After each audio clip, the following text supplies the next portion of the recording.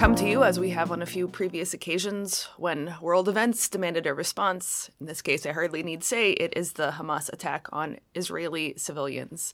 I'm going to begin this recording reading a statement that I actually wrote out. I almost never write things out for this podcast, but in this case, given the gravity of what's going on and my desire for precision in what I say, I thought it was better to do it this way. So I'm going to begin by reading what I wrote. Then Dad is going to take the floor a while, and we have a few other things to say beyond that. But for starters, you're just going to hear from me for a bit. So here goes. I always feel a great deal of trepidation about doing these episodes on world events because I know how hard it is to speak wisely into a situation beyond one's expertise. And Israel-Palestine is one of the most fraught and complex places on Earth, with a corkscrew history and plenty of tinder ready to ignite at any moment. It's my conviction that such situations require deep knowledge, careful analysis, and nuanced response.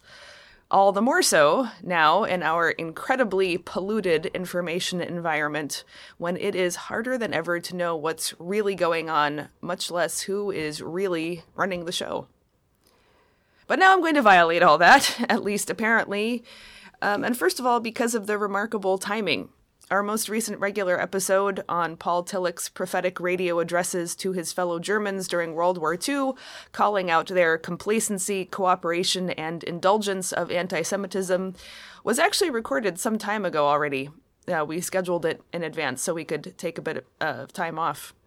And we, of course, had no way of knowing that in real time it would drop only days after this Hamas attack. And we can only regret that it is more relevant than we possibly could have imagined when we recorded it. But also, I feel the compulsion to speak about this because it looks to me like nuance, caution, and a historical perspective, which are intellectual disciplines that I continue to hold in the highest regard, are being manipulated into tools of thought control that prevent certain people from just naming what they see. To quote Martin Luther's Heidelberg Disputation, "A theologian of glory calls evil good, and good evil. A theologian of the cross calls the thing what it actually is." This is what it actually is: a barbaric assault on civilians and exaltation in that assault. It has no excuse or justification. It's just vile, disgusting, bloody crime. This attack and the sickening joy that far too many people worldwide are taking in it has clarified for me something that I have been creeping toward for a long time. I want to place myself historically here. My childhood passed during peak American prosperity, and my young adulthood during the victory of the Free West over totalitarian communism. I realize now that my ideas about the world were formed in possibly one of the least representative periods of world history. I grew up thinking that people, on the whole, prefer peace and prosperity to the alternatives. I have since read a lot of history and tried to make myself understand that this is not necessarily the case. But until the last few years, I wasn't able to feel that in my bones. But I do now. So let me draw another motif from Luther, one of his more controversial ones. This is from The Bondage of the Will. "For if God is in us, Satan is absent, and only a good will is present. If God is absent, Satan is present, and only an evil will is in us. Neither God nor Satan permits sheer, unqualified willing in us. But we, having lost our liberty, are forced to serve sin. That is, we will sin and evil, speak sin and evil, do sin and evil." End quote. So here is my paraphrase of Luther for today. Either we worship God, or we worship death. Everything that lies between the two, tribe, nation, family, progress, civilization, culture, ideals, work, religion, we will either offer up to God's glory, or we will twist into an instrument of murder. It looks to me like there is a grace period for those who benefit from the worship of their parents and ancestors. Without knowing to whom they offer the glory, they do so anyway. But at some point, this reserve runs dry, and then the naked choice comes back again: God or death. It doesn't usually show itself that way.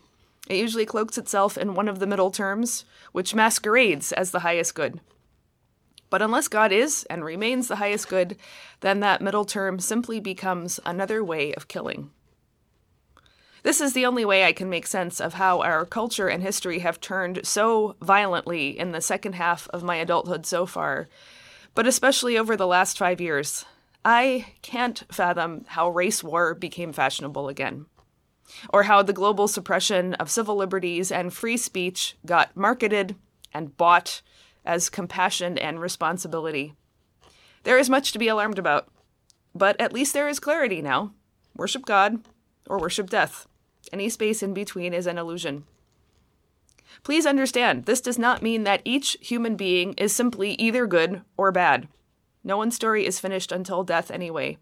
What it does mean is that none of us stands neutrally. Each of us is pointed either toward God or toward death. Personally, I have come to doubt very much the narratives of church decline, which well-meaning church people internalize chiefly as our failure to be or do fill in the blank, according to where you're standing. What we have is much more serious than a church problem.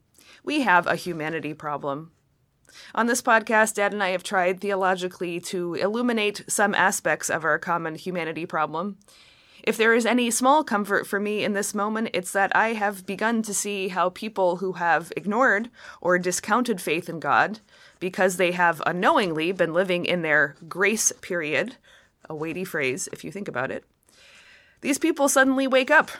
The grace period expires. They realize they are headed toward the worship of death, and the shock of that reorients them toward worship of God. It can happen really fast, and it can happen to anyone. That is good news. Here's the bad news. Worshippers of God can be fooled and lured into worshiping death without recognizing the change within.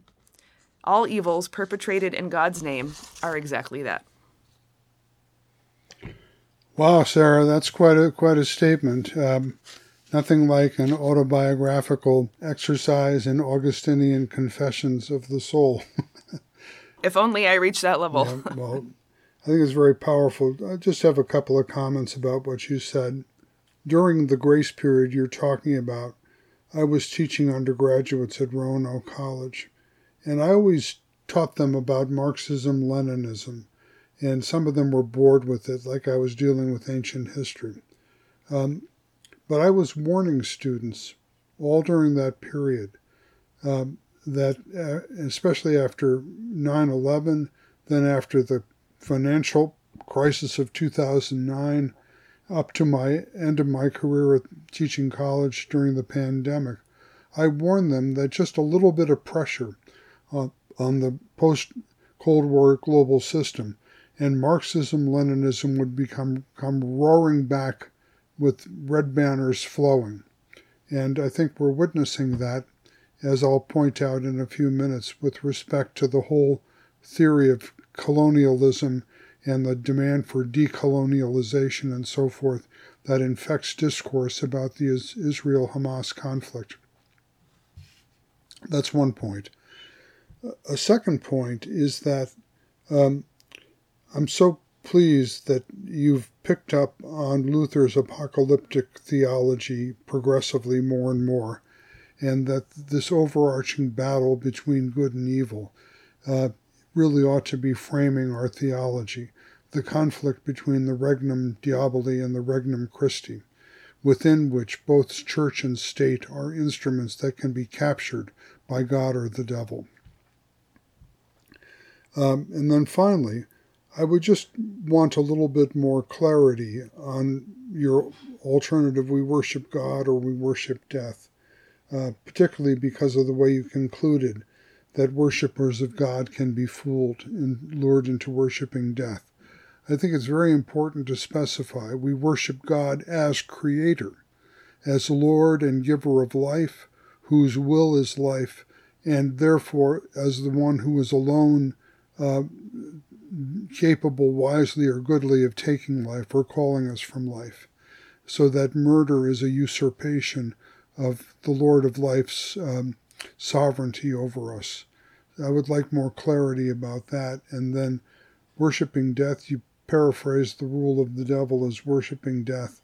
I think that could be unpacked a little bit more. Those are just my two several brief comments on what you've said. Well, I will keep working on those 2 points. It's a hard thing to come to say and recognize. So it needs more development. And I just want to reiterate how absolutely I mean that we do not class people into good or evil. In fact, that is very much part of the worship of death, is getting away with classifying certain people as evil so that you can exterminate them. Yes, and that's a perfect segue to the remarks I want to make about Hamas's attack on Israel. Okay, then why don't you go now? I think that I want to read an excerpt from my 2013 book, Before Auschwitz, about the European Jew Maurice Samuel, who in 1939-40 went on a lecture tour throughout the United States, and as a result of that published a book in English called The Great Hatred. And it's an analysis of the dynamics of obsessive Jew hatred. And this is what Samuel tells us after he's been talking with American church people. Liberal churchmen, he says, have trivialized anti-Semitism by reducing it into a vulgar political tactic.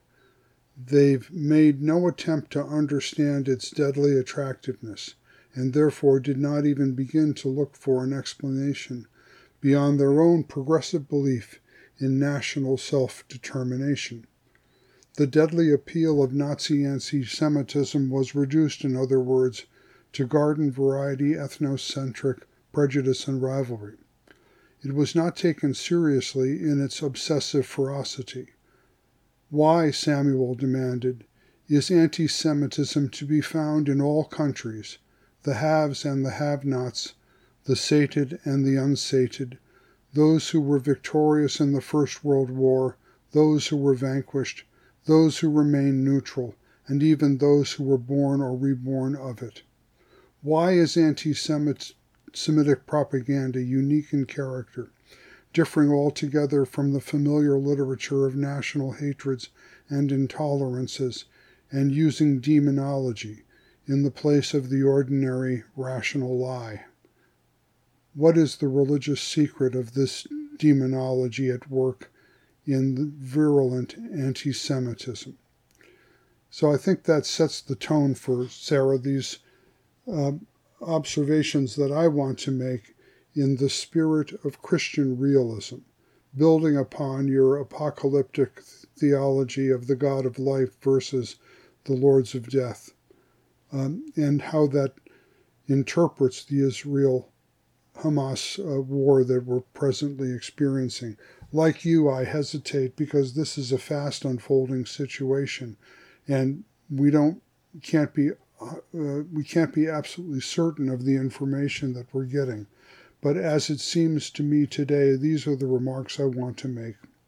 First, good faith criticism of Israeli policy is not anti-Semitic. In fact, it is at the heart of Israeli democracy. But radical criticism of Israel's right to exist is not in good faith. It is a manifestation of Jew hatred. Second point, the Hamas attack takes the mask off. In the perspective of the Christian just war tradition, Hamas is not a resistance movement, but a fanatical terrorist organization. The mask is also removed from fellow travelers in the academic far left and others around the world for noxious defenses of Hamas's attack. A terrorist organization deliberately attacks defenseless civilian populations to traumatize and demoralize. A resistance movement makes a moral protest morally, as in Gandhi or King, Havel or Solzhenitsyn. Let's try to understand these points by putting Israeli rage into perspective. Proportionately speaking, the Hamas attack would amount to 40,000 American deaths in one fell swoop. If Americans can recall their own rage after 9/11, they should also recall how this rage undermined reason, especially with Bush's war of choice in Iraq. Rationally speaking, Israel must own up to the reality. just as it cannot live with genocidal Hamas as a neighbor.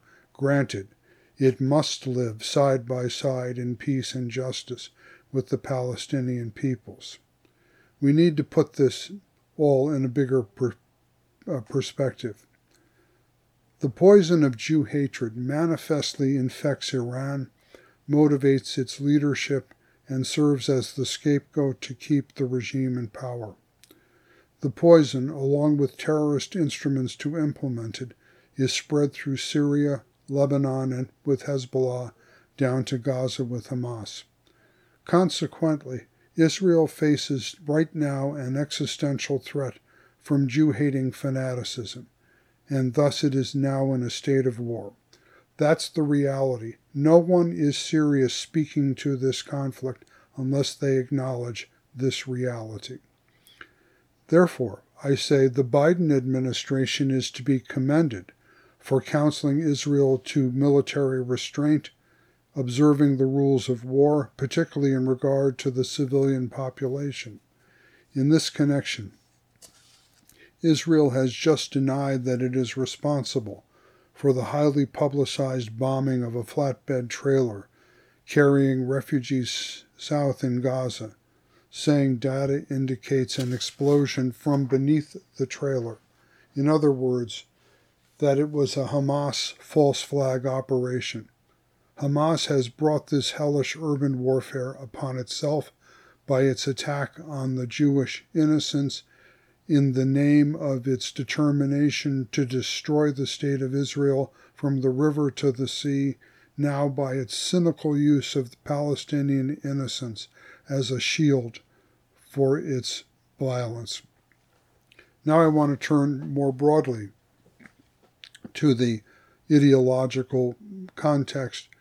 The rhetorically powerful accusation that's become popular in certain circles in the American churches that Israel is an apartheid state illicitly analogizes from the experience of South Africa while silently depending upon Lenin's theory of imperialism.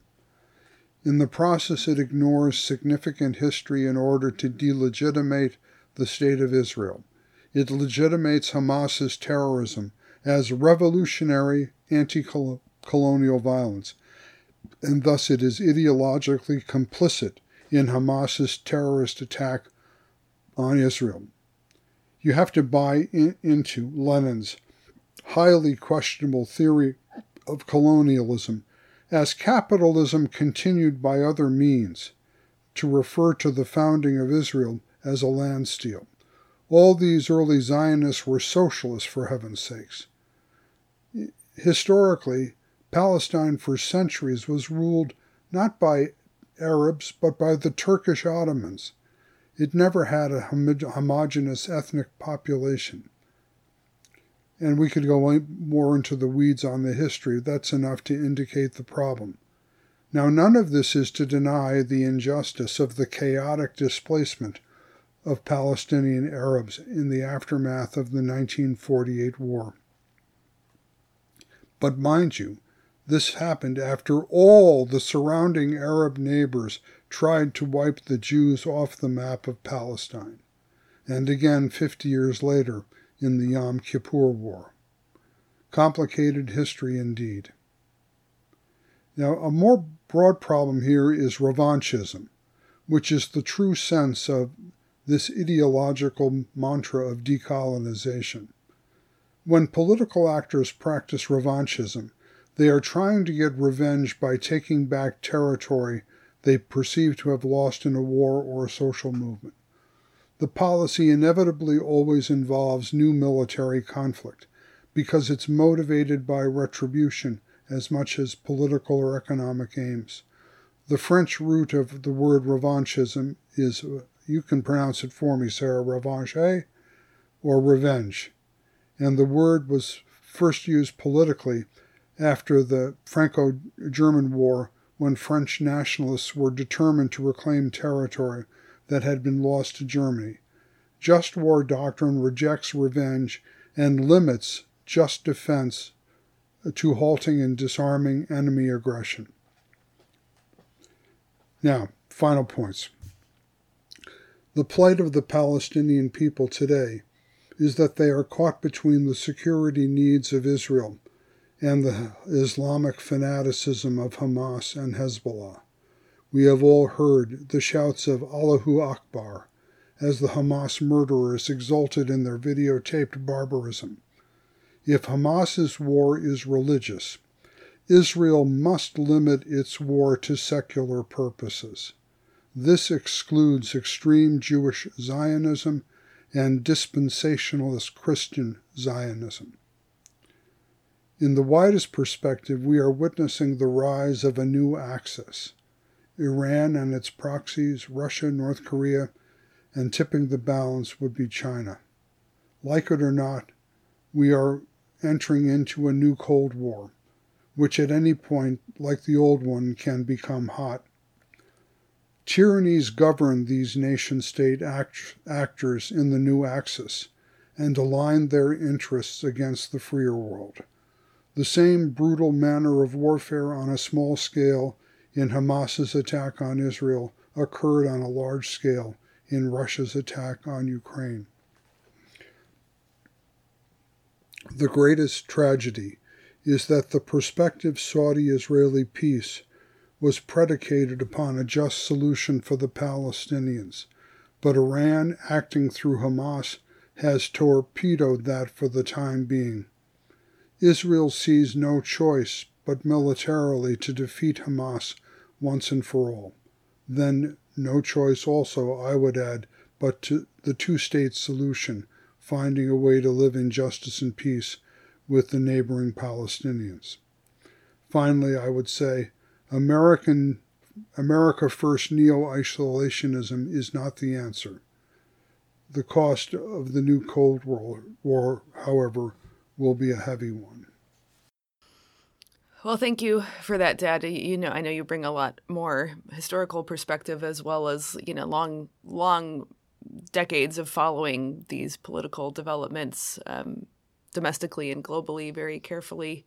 I don't have a place from which to offer either agreement or critique, but I think your appeal to realism and soundness of judgments and restraint as much as possible while stopping the bloody acts of people who desire only revenge and only terror is very well taken. I guess my only question, a modest one, is to whom can this be speaking? I mean, I don't think listeners of Queen of the Sciences have any ear to anybody who has the power to make these decisions. How would you have these political observations received by our listeners? Well, our listeners are interested in a theological interpretation of our experience. And, of course, this Hamas attack on Israel and Israel's declaration of war on Hamas in turn is a major event in our history, which has these broader ramifications that I discussed and I won't repeat here. And so you can have all sorts of personal feelings, some of sympathy for the Palestinians, some of sympathy for the Israelis. If you're a true human being, sympathy for both in this tragedy brought on by Hamas's fanatical and genocidal platforms and policies and actions. But sober judgment and discernment is required of us right now. And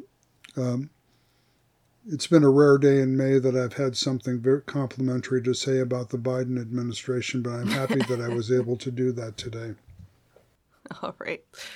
I just want to say one thing that I appreciate about what you said here. You used the phrase Jew hatred several times. And I think in the wake of this, to me, anti-Semitism is no longer the right word. It's kind of distancing and muting.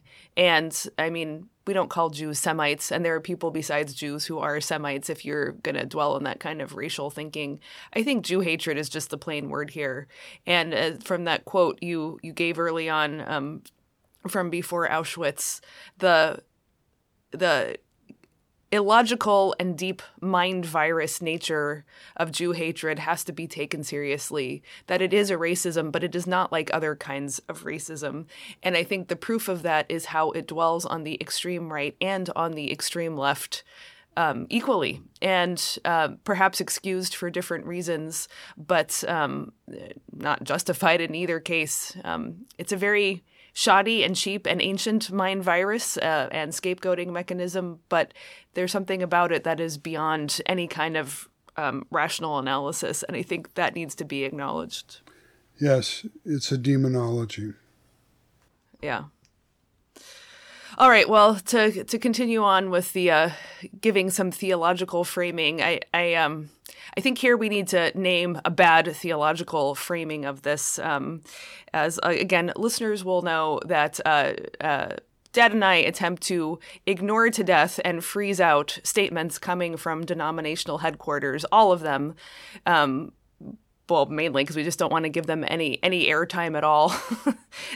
They strike me, at least, I would say, as bland expressions of a chaplaincy to whatever power in our polarized culture that they happen to suck up to at the moment.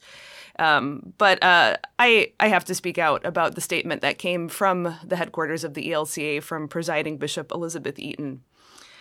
So I'll include this in the show notes for people who want to take a look.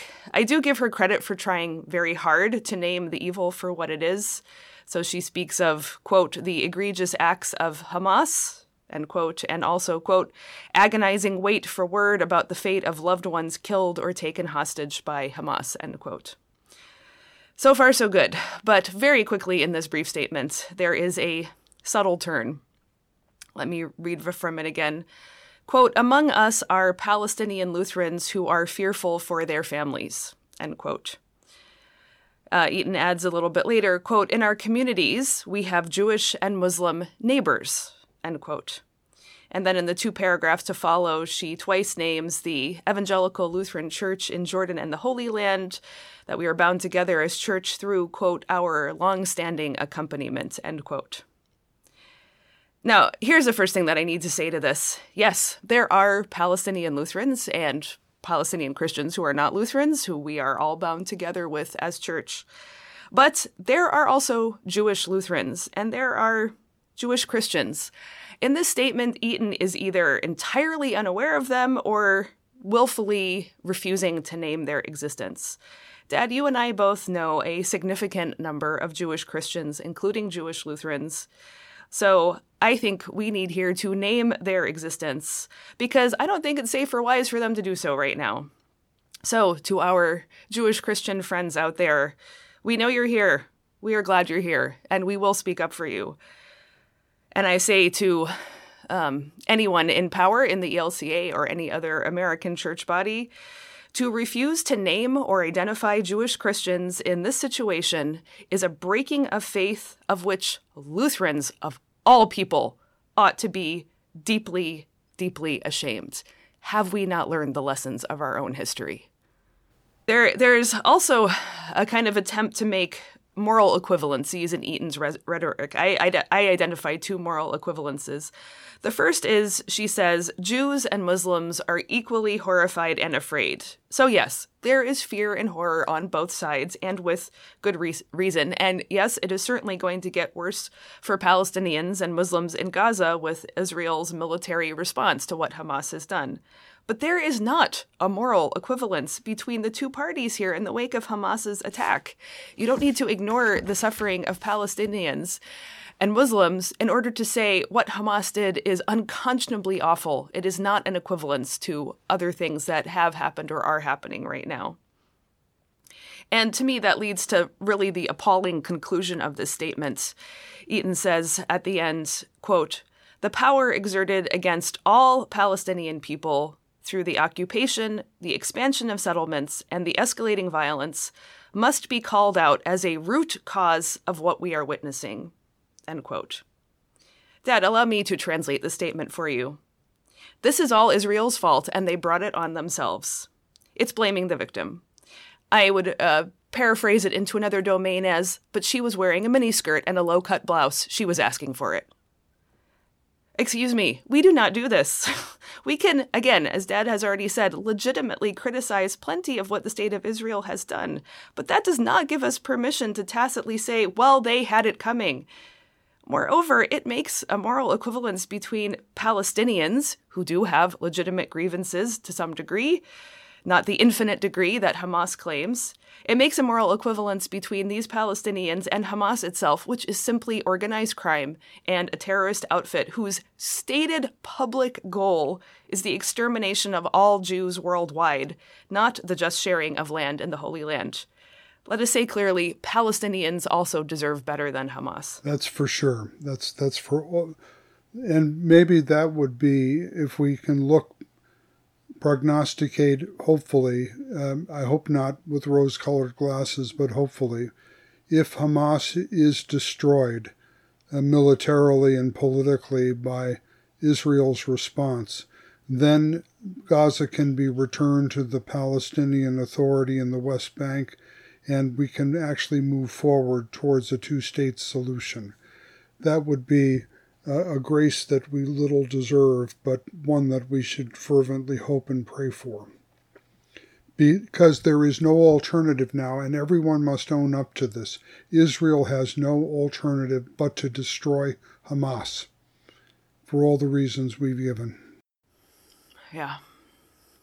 And not denying the terrible collateral damage that always happens in cases like this. War is hell, and the moral outrage should be the cynicism with which Hamas launched this attack, calculating on worldwide sympathy with Israel's response to it. And I think we have to have the judgment and the discernment to see through that cynicism and see how Hamas is exploiting the people supposedly it is defending and in power to serve. Yeah. No, terrorism exists exactly for the response that it creates, as you mentioned before in the case of 9/11. All right, well, let's conclude this very dire, though, fittingly dire conversation or statements we've had here with some, pointers for those of you at home who do not have the ear of the administration of any governments. What can we do? Insofar as we can do anything. So I have a few ideas. The first thing is to just call a thing what it is. Call good, good, and call evil, evil. Don't call evil good, and don't call good evil. And that also means using real words for what's going on. And so I think Jew hatred should become the term of choice over anti-Semitism. It's much more visceral, and it's much more accurate. Yes, I agree. Next, I would say this is born of other experience that I've had and seen, but we need to challenge the bullies at whatever level we encounter them. There seems to be a kind of good person's abdication of responsibility because bullies or narcissists or people who desire power fight for it and work for it. And at some point, it's just kind of exhausting. It's sort of easier to let them have their way than to continue to block them. And it seems to me that's how bullies reach the highest levels of power.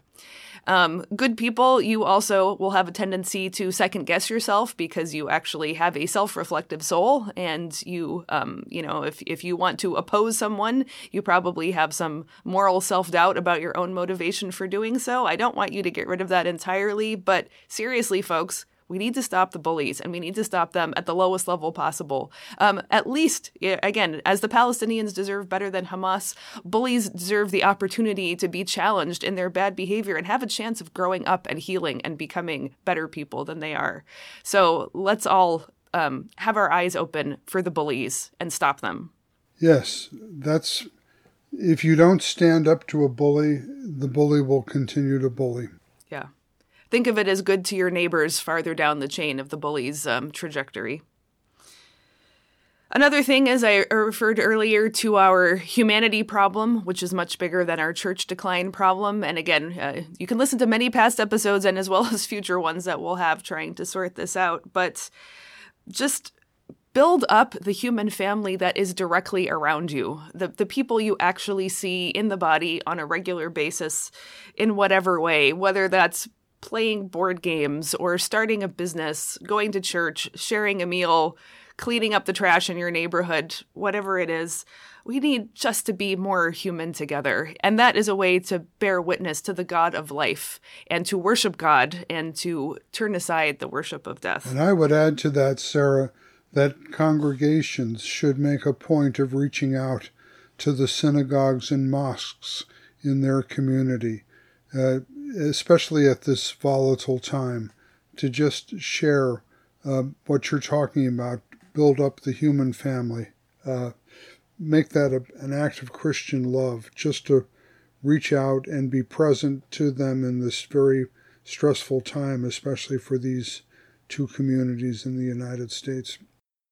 Yes, Christians insist on being friends with both Jews and Muslims. It does not mean that you need to tolerate or condone hateful rhetoric on either side, should it happen. But be friends with both. Be the place in between that can be a bridge. And last, this is the most obvious, in one sense, and the least obvious to do any good, which is how it always is, which is simply to pray. And I would conclude with the prayer that has been praying in me from the end of Psalm 29. May the Lord give strength to his people. May the Lord bless his people with peace. Yes. Yes and amen, Sarah. Thank you for this.